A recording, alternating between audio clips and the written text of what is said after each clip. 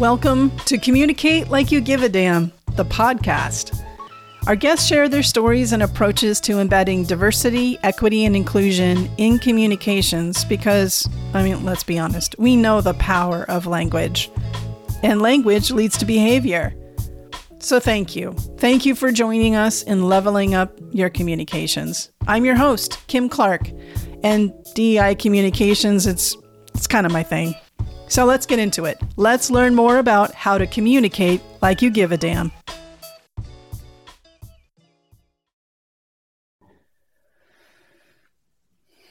Welcome back, everybody. This episode. Please. Okay, just pause for a second here. Make sure that you've got some paper, some pens, your iPad, your laptop, whatever it is. And for those of you who are driving or jogging right now, you're going to want to save this episode and go back because there's going to be notes that you need to take. As a communicator, learning about diversity, equity, and inclusion, what it is, what it isn't. It is my honor to bring Jennifer Brown in on Communicate Like You Give a Damn here in the podcast. I'm going to let her introduce herself, and we're just not going to waste any time, Jennifer. We're just going to go straight in. Okay.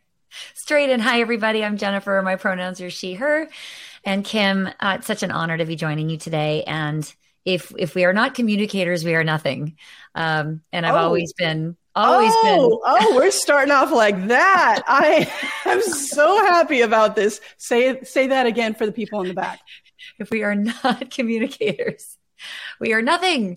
We are nothing. We will never get anywhere. We will, it's some of the hardest work to do well. And it requires creativity and humility and flexibility and all the things that we can talk about today. But I mean, honestly, if you said to me, what is my biggest job? You might say it's as a DEI professional, but it's really a communicator. It really is at the end of the day. That is it. Okay. I love it. I love it. You got to tell a little bit more about your background as far as the books that you've authored, the firm that you've built. And then I want to get into kind of what the genesis was of how you started Jennifer Brown Consulting. Totally. Yeah. So I'll maybe just roll that all in together. Okay. So I'll start. I was an opera singer in my 20s and moved to New York to study, and unfortunately injured my voice and had to get a couple surgeries and had to really leave the field. And I thought it was like the end of my life, when you're young and have stars in your eyes and think that's the only way that you can make a contribution and be heard, back to our point about communicators. Yeah, I'm starting to see a theme already. Exactly. There's a theme going. Yes, indeed. But it wasn't the only way. And what was cool is the universe often redirects us, right? If we're not really using our voice in the way that we're meant to, literally and figuratively. Looking back, I think that's what happened. I was redirected. And what I stumbled on was the world of, it's under the HR umbrella, but really it's facilitation and leadership and organizational change. And I stumbled on that because a lot of facilitators, of course, used to be performers and still are. And it is a version of performance, but it's around obviously a different topic. And I found it really fascinating to think about, why do people change? What is the organizational structure and system? How do these companies get things done? How do people use their voice in a system to change that system, to influence that system? And what does it mean to be a leader? And I just became a student of that. And little did I know that I hung my shingle out 20 years ago. But little did I know that we would eventually kind of move into this DEI field. It was D and I back then, and scarcely even the I. It was really just, I'm talking 20, 25 years ago. We were really just having the diversity conversation. And I moved into that because I'm a member of the LGBTQ plus community, and I'd been really active in a lot of advocacy work, but it was pro bono. It was through my friends who happened to be the only out LGBT. There was no Q plus then either. Like our language has changed. But back then we were, there were really tight circle of us that were trying to change companies for the better. And many of my friends that helped do free panels and were hosted by the different companies, we were talking about domestic partner benefits and, how do we change benefits and language and the non-discrimination policies and statements of the companies. And it was really, really, I really look back fondly on those days because I really learned how important our voices are in changing these massive institutions, and how important showing up authentically is, and how risky that is, and how much courage it takes to really push your institution, particularly when that institution is the one that's giving you a paycheck every 2 weeks. Right. And Yes. leveraging, though, your identity to better the institution.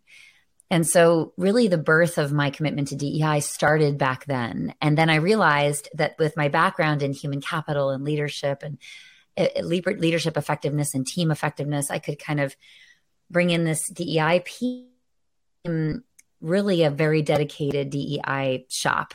And I started to build my team with consultants and began to write books about 7 years ago. So I have 4 books now on inclusive leadership. And I have a team of people who are amazing at what they do. And we now come into companies and deliver strategy and training, and I keynote and speak a lot. And so I am performing. I like to say I was meant to use my voice, just not as a singer. And really to use the voice for what hasn't been voiced and who hasn't had a voice, because that's something that I really relate to deeply for all the reasons that I just described. So it's really very fulfilling work. It's become more challenging lately, but I have to say it's been challenging all along. So the only time it wasn't, even was challenging in 2020 and 2021, which we can certainly talk about, just in a very different way. Yes. But it's always been challenging and very much deeply mission driven for me and everybody I know that does it. Mm-hmm. Yeah, I can think of back when marriage equality was debated. Let's be honest, it was debated. And so I would be, as a gay woman, I would be, doing DEI communications in-house at PayPal, for example, and I would be going to work and I would have power and privilege in that situation. Then I would go and do some speaking and be on a panel around gay marriage. And then all of that power and privilege was gone because I was the gay person with the agenda. But it took the heterosexual person to be the voice in that room and say, no, we're not going to stand for this. They deserve these basic rights, et cetera, et cetera. And which was very motivational for me, especially before 2020, but certainly through 2020, in this sense of shifting from allyship to advocacy. And I know you have kind of a leadership spectrum that you can speak to in talking about what that allyship spectrum looks like and what those steps are that are involved. You have a great model based on that. But that was the shift for me to actually feel and experience not being paid attention to, not having that power in a room to be heard. Now, I was taught on how to be a woman in the world or in the United States growing up, but also being a gay woman when my rights were at stake, it became a real lesson for me on how much more I have to speak up and use my voice, to your point. So since you've started your shop over the last 20 years, you've probably seen some peaks and valleys. You've probably seen some waves of, you said it was D&I and barely hanging on an I, the inclusion in the beginning there. And so here there's, diversity, equity, and inclusion. Some people add the A for accessibility or access or, accountability. Some people use A for that. And then you add the J in there and we can be Jedis, with justice. So there's a lot of acronyms, to your point, like LGBTQ+, like the acronym continues to grow. And friends who are listening, the reason is because it's trying to demonstrate that heterosexuality is just one of many, many, many options of gender expression and sexual orientation. That's why the acronym keeps growing, because we're trying to demonstrate that there's so many different ways to show up in the world. Right? It seems so harmless and actually really good and beneficial. And yet I think we get criticized for adding complexity. And it's like, no, it's actually not complexity. Like, naming something is so important. I mean, imagine your name is the most precious thing you can hear as a human, and imagine, not having a word for how you identify. And so when you try to explain this to people, they're like, where does it end? And it's a slippery slope, and we're recognizing people too much, and we're allowing too much freedom for expression. And I'm like, are we really having this conversation? Do you hear yourself? Do I need to play this really back? Right? Too much freedom? Really? So tell us about these peaks and valleys, and what have you seen, and how would you describe where we are now and where we need to go? Especially, I'm thinking of next year. Like we're recording this in the fall of 2023. This is a year ahead of the presidential election in the U.S., for example. Yeah, that's the crystal ball question, isn't it? You know, we have this big thing looming next year, and none of us knows where it's going and what it will mean. And there's a lot of debate about whether, depending on the outcome, whether or not it will juice up the DEI conversation again, or whether it will hurt it, or, you know, be the wind beneath its wings. We're in a bit of the doldrums now. I mean, I would say it's worse than doldrums. I mean, we have active pushback, more well-funded, more strategic than I think we've ever seen. And it's for every action, there's a reaction. You know, is it Newton's law? It is real. And, you know, with hindsight, we should have seen it coming. You know, we should have expected it's coming, because we know that that's the way the pendulum swings around. But I guess it has never been so sort of clearly binary before, because we've never had an incident like 2020 George Floyd, you know, coming on the heels of the beginning of the pandemic, and just the state that we were in that year. There was an openness, there was a truth telling, there was a purging, there was a sort of an explosion of these truths. And there were circumstances that allowed that to happen. And that was so rare and so special, so difficult, so amazing, so transformative. And yet some of us ran really fast ahead. You know, we thought, this is our moment. You know, we need to pack everything in. We need to tell everybody everything. We need to tell everyone that they're, you know, racist because we grew up in a racist society. And there were books, and there was so much that was good. And I think there was so much truth in what we talked about. And looking back as communicators, back to this, did we bring everyone along? Did we kind of slow down to speed up? Did we meet people where they're at, which is one of my most critical theories that I operate in, which is, you know, meeting folks where they're at and giving them the pieces to progress, but, you know, calibrating with that, because if you don't, then you just overwhelm the system and you create a lot of resistance where you didn't really need to. But I don't think there was a readiness. We all know this, I think. There was not a readiness on the part of a lot of people for what 2020 and 2021 taught us. There just wasn't a readiness. There wasn't a resilience to it. There wasn't the ability to digest like meal after meal after meal of new information, self-reflection, feelings and emotions around, wow, this world is messed up. I didn't know. I haven't been impacted in this way. What do I do? I mean, the overwhelm for all of us, you know, was really intense.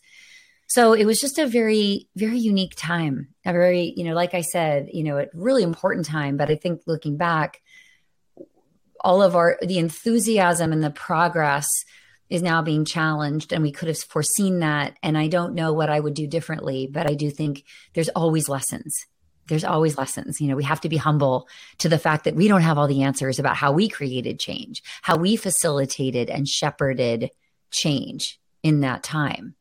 And now this feels really painful and really difficult to be in a place of having these things be challenged in such a well-funded and organized way. And it's really, it feels harder than it should feel. And I don't want to be here. And I want to be where we thought we would be. Perhaps some of us where we thought where we expected ourselves to be. And yet what a really important lesson for balance and for meeting folks where they're at and having to go back to go forward and going slow to go fast and all those things that I also believe in. So I find myself having like, you know, back to basics conversations with some folks, but I'm really grateful actually that some things are being said and questioned, because those things were silent before, but perhaps now they're coming out. And we can't deal with anything and heal anything, explain anything, support anything if we don't know it exists and it's not being said. So part of this is really for change makers. This is a really important moment to kind of give some things, some breathing room and to go forward. But previous to 2020, there were other kind of ebbs and flows, right? DEI has always been attached to the economy and how companies are feeling and doing. So in my world, really, can you dive a little bit deeper in there? Because I think people don't necessarily connect those dots. Oh yeah, that's so important to know. It's 101, at least in my world. And if you ask anyone in talent and leadership and HR even, I think the more strategic work ebbs and flows with how confident and well-funded companies are feeling. Right. And how to me, it's like Maslow hierarchy. It's the food, shelter, water at the bottom. And then it's the self-actualization as you move up. And companies go through that same process of kind of toggling between, are we just sort of paying basic attention to staying alive?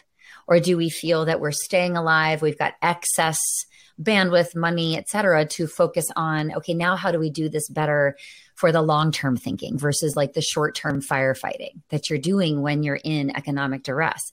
So, as the economy goes up and down, we get more or less funded for the work, because this to me is, and look, I can argue, you and I would argue, this is food, shelter, water. This is D&I is essential. Yes. I'm just speaking from their point of view that it is not viewed that way. So we float along. We unfortunately have, the huge ebbs and flows that we've experienced based on that. And it makes it really hard to run a business in this space, speaking as a business owner, because it's just completely unpredictable. And your shop has to be nimble, flexible. You have to have a flexible workforce of 1099s and employees, and you constantly have to be like making really hard decisions, and you have to be ahead of the curves. So you need to be able to look into the future and say, well, what changes do I need to make now in order to ride through the storm that's coming? And yet keep the work alive and keep the community alive and continue to keep myself, healthy, because it feels really bad to be sidelined like this. It feels, it is the furthest thing from validating to feel like you ebb and flow with the vicissitudes of the economy, because what kind of message does that send? That this work isn't always important, that it's only important when I have extra, to give to it? No. But so we have to cope with that. And that doesn't feel good. It doesn't feel good. No. And to also know that there's a line item within the legal budget for anti-discrimination, for harassment, for all kinds of employee relations issues that is consistently well funded. And even a percentage of that going towards DEI. Right. Would prevent a lot of that end behavior. That's true. Right. True. So it's like just working with. It's so true, Kim, what you say. Like, it's a small percentage of that to ensure that problems don't happen. But we're just not, companies are so short term in their thinking. And it's almost like they're based on their behavior. They would rather fight fires than address the upstream cause. They rather deal with the symptoms and the after effects. But by then the damage is done. By then you've lost the key people. By then you had the reputational nightmare, and so I know the what do they I'm not forgetting this. There's a phrase about like an ounce of prevention and a world of hurt when you don't make that investment. And you and I know that, but it's a constant struggle to say, make this investment in your people so that they know not only the baseline of what's okay and what's not okay, but what inclusive leadership really looks like in practice, and make that investment so that, you don't have the issues on the back end. But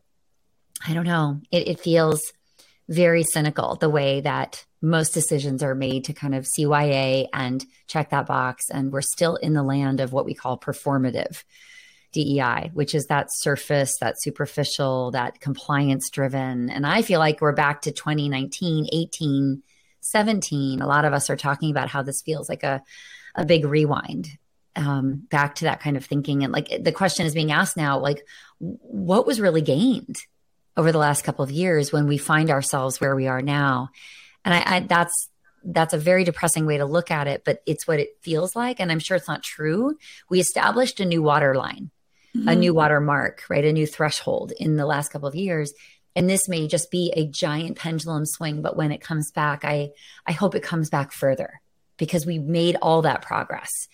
in those years, the last couple of years ago. But I don't know. It's anyone's guess. And next year is going to have a lot to do with what that answer is. Yeah, absolutely. I feel I agree with everything that you said. And one of the key points of what the summer of 2020 really reflected, it was basically a mirror of kind of the Great White Awakening, right?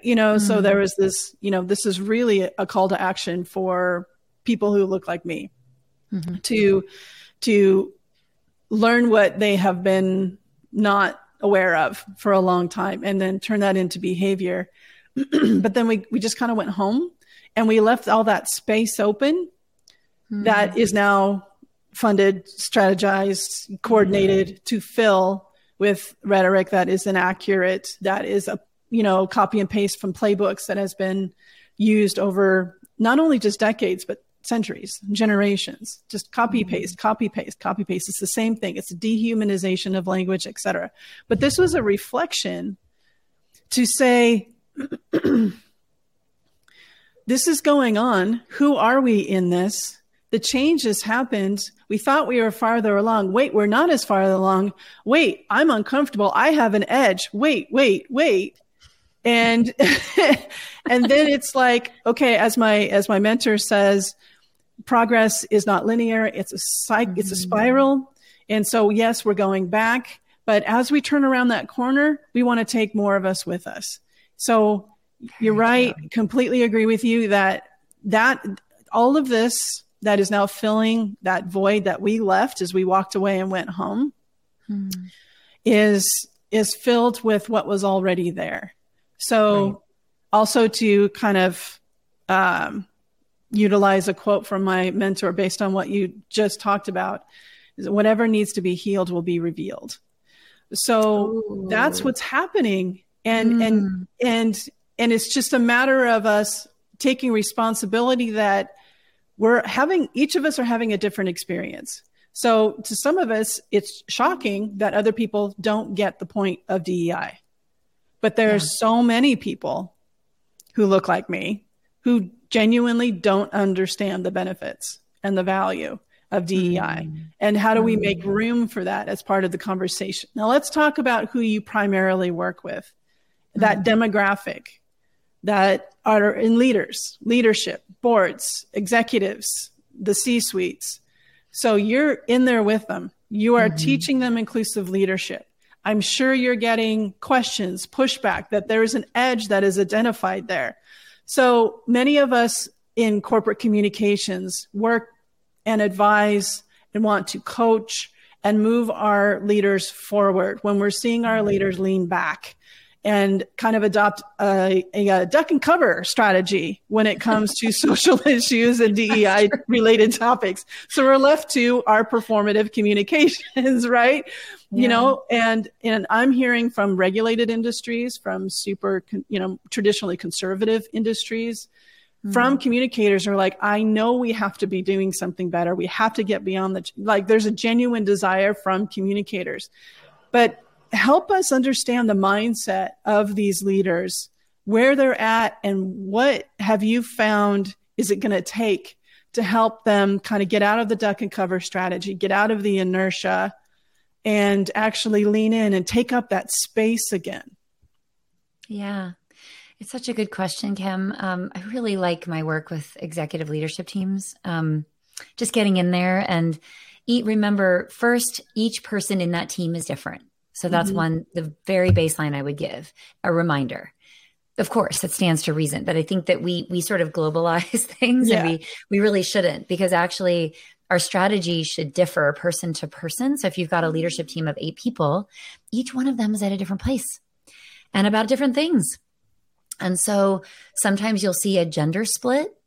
You will see, I often find myself noticing that the female leaders, cisgender female leaders in the room, will be further along and sort of aligned, already there. And then the pushback and the questions and the skepticism may be coming from, the cisgender male leaders, because I'm saying cisgender because honestly, there's a majority cisgender people and humans in that room, and that won't always be thus, but it is currently.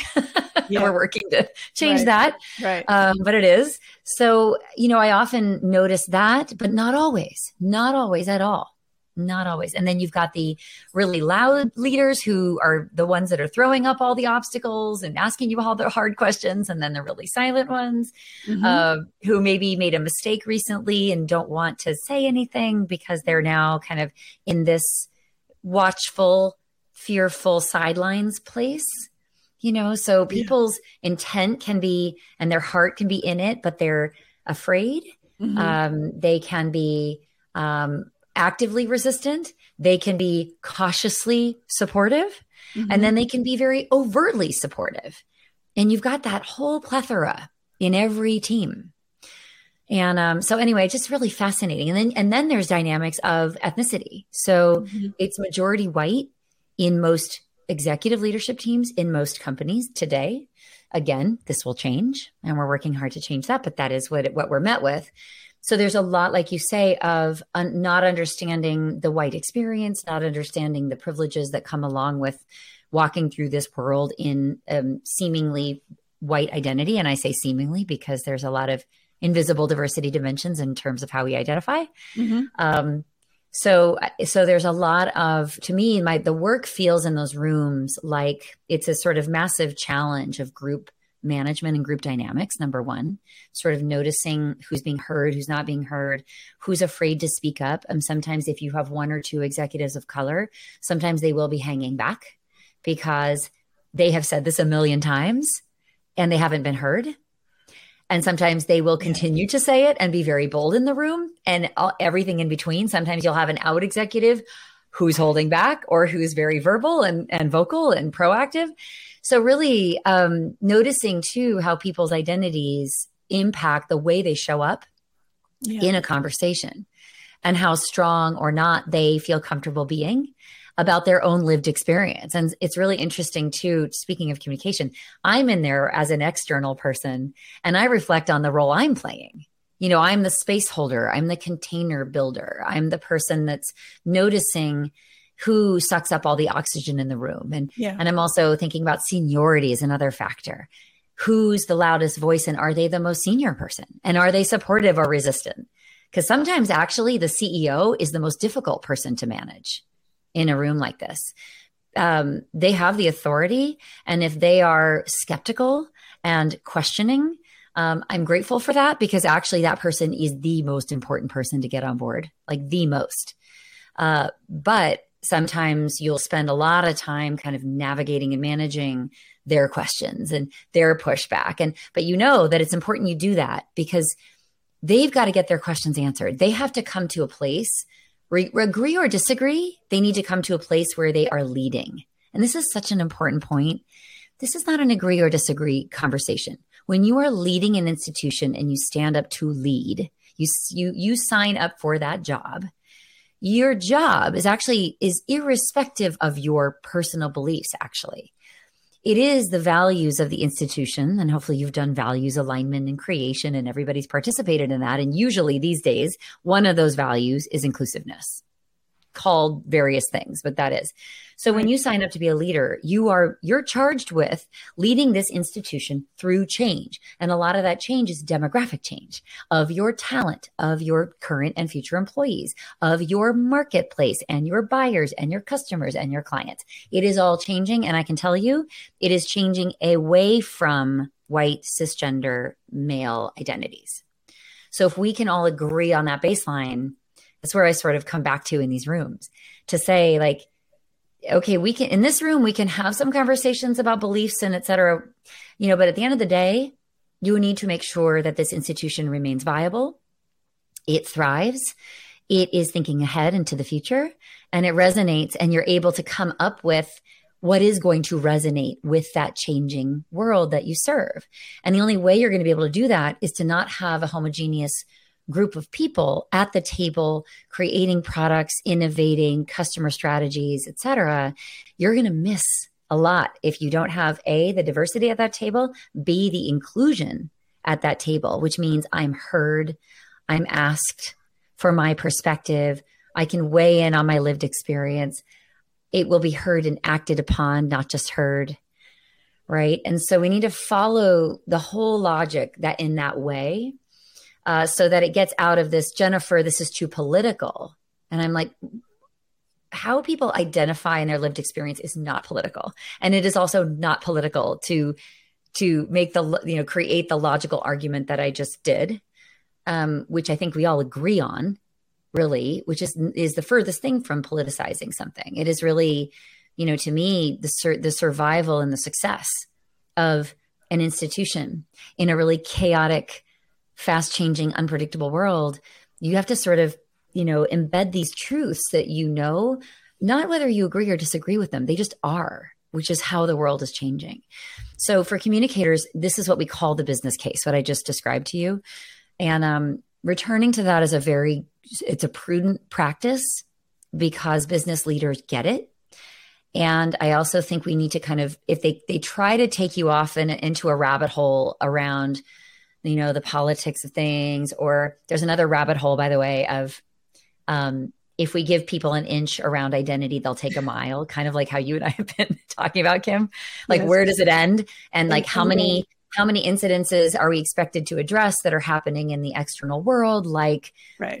They in my book, they picked out this quote, the most recent example, executive team I was working with. And there's a Latina identified employee that came in on a Monday morning and said, somebody asked how their weekend was. And it was during 2020, and there was marches and so much pain and so much articulation of suffering. And she had been active in all of that over the weekend, and there had been violence and all the things that were happening. She came in and she's like, my weekend was a racist hellscape. How was yours? And these white leaders kind of picked up on this. And we had this whole discussion about the word hellscape and this whole discussion about Monday and like what people are entitled to bring in to the workplace. And it was really so interesting to just dig into that and say, so what do we expect people to sort of hide and downplay and stuff into a corner and not talk about? And how do we want people to bring their full selves to work? What does that mean? Where is the boundary? If we do one thing for one community, then what do we need to do for the other communities? And, that's a lot of like tug of war in these sessions, because there's a lot of discussion about it. Like, does it matter? Is it important? How do we do it? What do we do it for? What if we have disagreement? We have disagreement around the abortion question. I mean, most of my clients will say our workforce is split on this question. So then we say, okay, so how do we enable the inclusion of that and to be heard? But then as a company, what do you want your decision to be around benefits? Those two things can exist together and side by side. And how you navigate this is it's not this one, or it's not a binary yes, no, we agree, we don't, we say this, we don't say, whatever. It's a lot of different things that enable people to be simultaneously heard and acknowledge the diversity of opinion. And yet at the same time, a choice on the part of the institution to go a certain way and provide certain things. And to your point, communicators need to parse this and communicate it in a very delicate way. And I feel for the communicator community, because this is hard to thread this needle. I mean, that's just one example of many that it feels like you're kind of in a balancing act. And honestly, Kim, this is the new job of a communications professional. You've got to know how to advise your leaders on how to hold the space for all of this. And at the same time, point your arrow and your compass towards a future and maintaining your commitments to being an employer of choice that is thinking about and planning for and supporting a rapidly diversifying workforce and environment. So I know I can't wrap this up in a nice, neat bow, but if you can ask the right questions and you can kind of surface a lot of these things and then keep your eye on the ball about what the future holds, then I think you'll be able to help your leaders make the right decision. And if they want to sit in the middle of all of this, fine. Middle is okay. For some companies, your company's in the middle. you're figuring it out, you're doing a little of this and a little of that, and they're trial balloons, and you're kind of trying to find your voice, and you don't want to come out like gangbusters on, 10 different issues tomorrow. And you want to take your cue from maybe these affinity groups that you've just formed and they're just getting started. And that is fine. You need to meet the organization where they're at. You don't need, and push a little, but I would never, ever say, throw your leaders and your company into the deep end without having this sort of muscle built for the deep end. You don't want to drown in the deep end. You want the skill to tread water there. And you need to assess, where is the organization? Where are my leaders? What are we ready for? What is not going to cause more resistance, but is going to enable the majority of folks to feel heard, to be on board, maybe not agree, but understand where we're going and understand that it's a leadership imperative. That was a long answer. There's so much good stuff in there. Some things that I want to highlight, the decoupling of the I can't say that word. Politicization. Thank you. Thank you for that. You're on East Coast time, so, more coffee. Your mouth is warmer. Yeah. So yeah, that decoupling absolutely has to happen, because there's a created narrative that actually doesn't exist. So my being gay or my being a woman, is not, it has been, my identity has been politicized, but just like being a man, being white, that is somehow exempt of being politicized. So it's just like this decoupling and being consistent about it, I think is really key. And also I love all the analogies around treading water. And, it was a nice layup to the depth model that we talk about in the book, The Conscious Communicator. Excellent book. Yeah. Excellent book. Well, thank you for your testimonial in it, Jennifer. I really appreciate it. We're very, very grateful for your support of the book, for sure. And in that framework, it helps answer some of those questions you said earlier in that response. Leaders need to have their questions answered. Now, there's two parts to it, I'm sure, that you've run into as well. Is like some leaders will throw out things, but they don't want to know the answer. They don't want to go, it's like, it's more of just like, saying something to say something, but they're not actually genuinely interested in learning. But then there are the leaders who do want, those questions, but they don't know where they can get those answers from in a way that they can receive them and know what to do with it. Because I have a lot of empathy for leaders. Right. They didn't get to be where they are because they're incredible at DEI. Right. It wasn't part of their performance, as they climbed the ladder and promoted, it was like, there was no 360 when they were at director level saying, how are you on your DEI skills? Right. So here they are. And now they have to be good at it. Like yesterday. I mean, it's completely unrealistic. And yet they have this pressure from the boards, pressure from customers, pressure from employees, say something, do something. So the depth model helps with that middle, like you were talking about. Like, it gets you into the work in a meaningful, transformational way. So that was, all of your points were so key. And the other part of something that I want to highlight from what you just said is that communicators can be those advisors to help those leaders get those questions answered. They could set things up. They can engage in conversation themselves and not let comments like, we don't want to do too much too soon, be a decision. As, like that's the end of the conversation. It needs to be the beginning of the conversation. So what is too much? What is too soon? What does that look like? But the decoupling, I think that's really important for people to hear and understand. And at the same time, understand that, when you were talking about the agree, disagree, it's like my identity is not a negotiation, that's not a pawn, right? That's not negotiable. And what, and on the abortion topic that you were talking about earlier, it's this crossing of the line that we need to keep each other in check. So you can believe one way, but if I believe another way, because I'm having a different experience than you, and then you're having a different experience than me. So where you're coming from feels very real to you. And where I'm coming from is very real for me.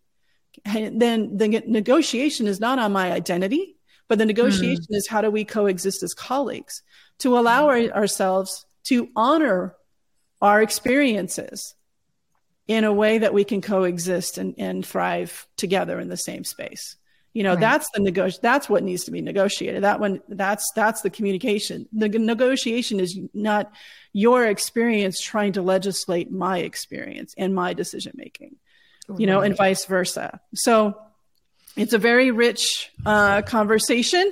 and as I point to it, language leads to behavior. That's why, I have so much money on the communicators and really leading this work. Okay, friends, we're actually going to pause the conversation right here. I know it is so good, and it was really building up momentum. You probably hate me right now, but the conversation when we recorded was so good. We just kept going and going. So we're going to split it in the sake of your time and protecting your time. We're going to split this conversation into 2 different episodes. So keep a lookout and find the other half and the other part of this conversation with this guest. I know you're going to love it.